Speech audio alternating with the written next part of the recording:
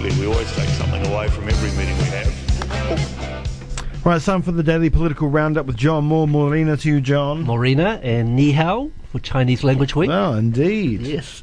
So, Radio 1 Political Roundup for today. Ardern loose with the truth.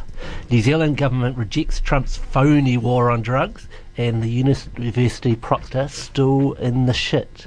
All right, Jacinda Ardern has been accused of misleading Parliament over her communication with entrepreneur Derek Hanley. Now, Derek Hanley was the dude given the job of Chief Technology Officer for the government. The government then pulled Hanley from the job and gave him over $100,000 in communication. Now, in Parliament, Ardern had been asked by the opposition what exactly was the nature of her communications with Hanley. She had admitted that he had contacted her, but she said that she had not replied to any of his communications with her, including not even sending him an emoji.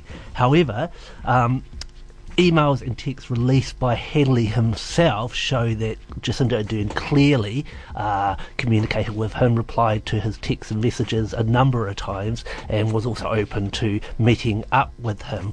I think the interesting thing about this is it shows that the media are increasingly being critical of Jacinda Ardern, and perhaps the media is feeling a bit like a jilted lover who threw lots of praise on Ardern initially, but after Ardern seems to be distancing herself from the media, cancelling interviews with the mainstream media, it feels like the media is slowly falling in her love, or rapidly falling in her love maybe, with Jacinda Ardern.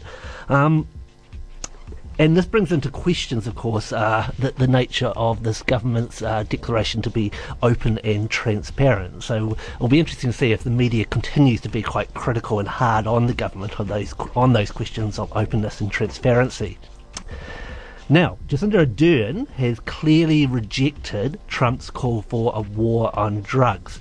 Ardern has said that New Zealand will not be signing up to the United States document calling for global action on the war on drugs. Now, the document requires that countries which sign it develop national action plans to reduce the demand for illicit drugs, cut off supply at the borders, and strengthen international cooperation. Jacinda Ardern has taken a very bold move in rejecting signing up to the so-called phony war, and she said, no, it's not our intention to, and there are a number of other countries who haven't either. She went on to say that New Zealand had its own specific challenges around drug use and would prefer to take a health approach to the issue. Over 120 countries have indicated that they'll sign up to the deal, including Australia, the UK and Canada. Now, will this be Jacinda Ardern's nuclear-free movement? The PM has already attracted international media coverage over her stance on the drug issues, and her boldness on rejecting Trump's war on drugs could be the issue that defines her in the international arena.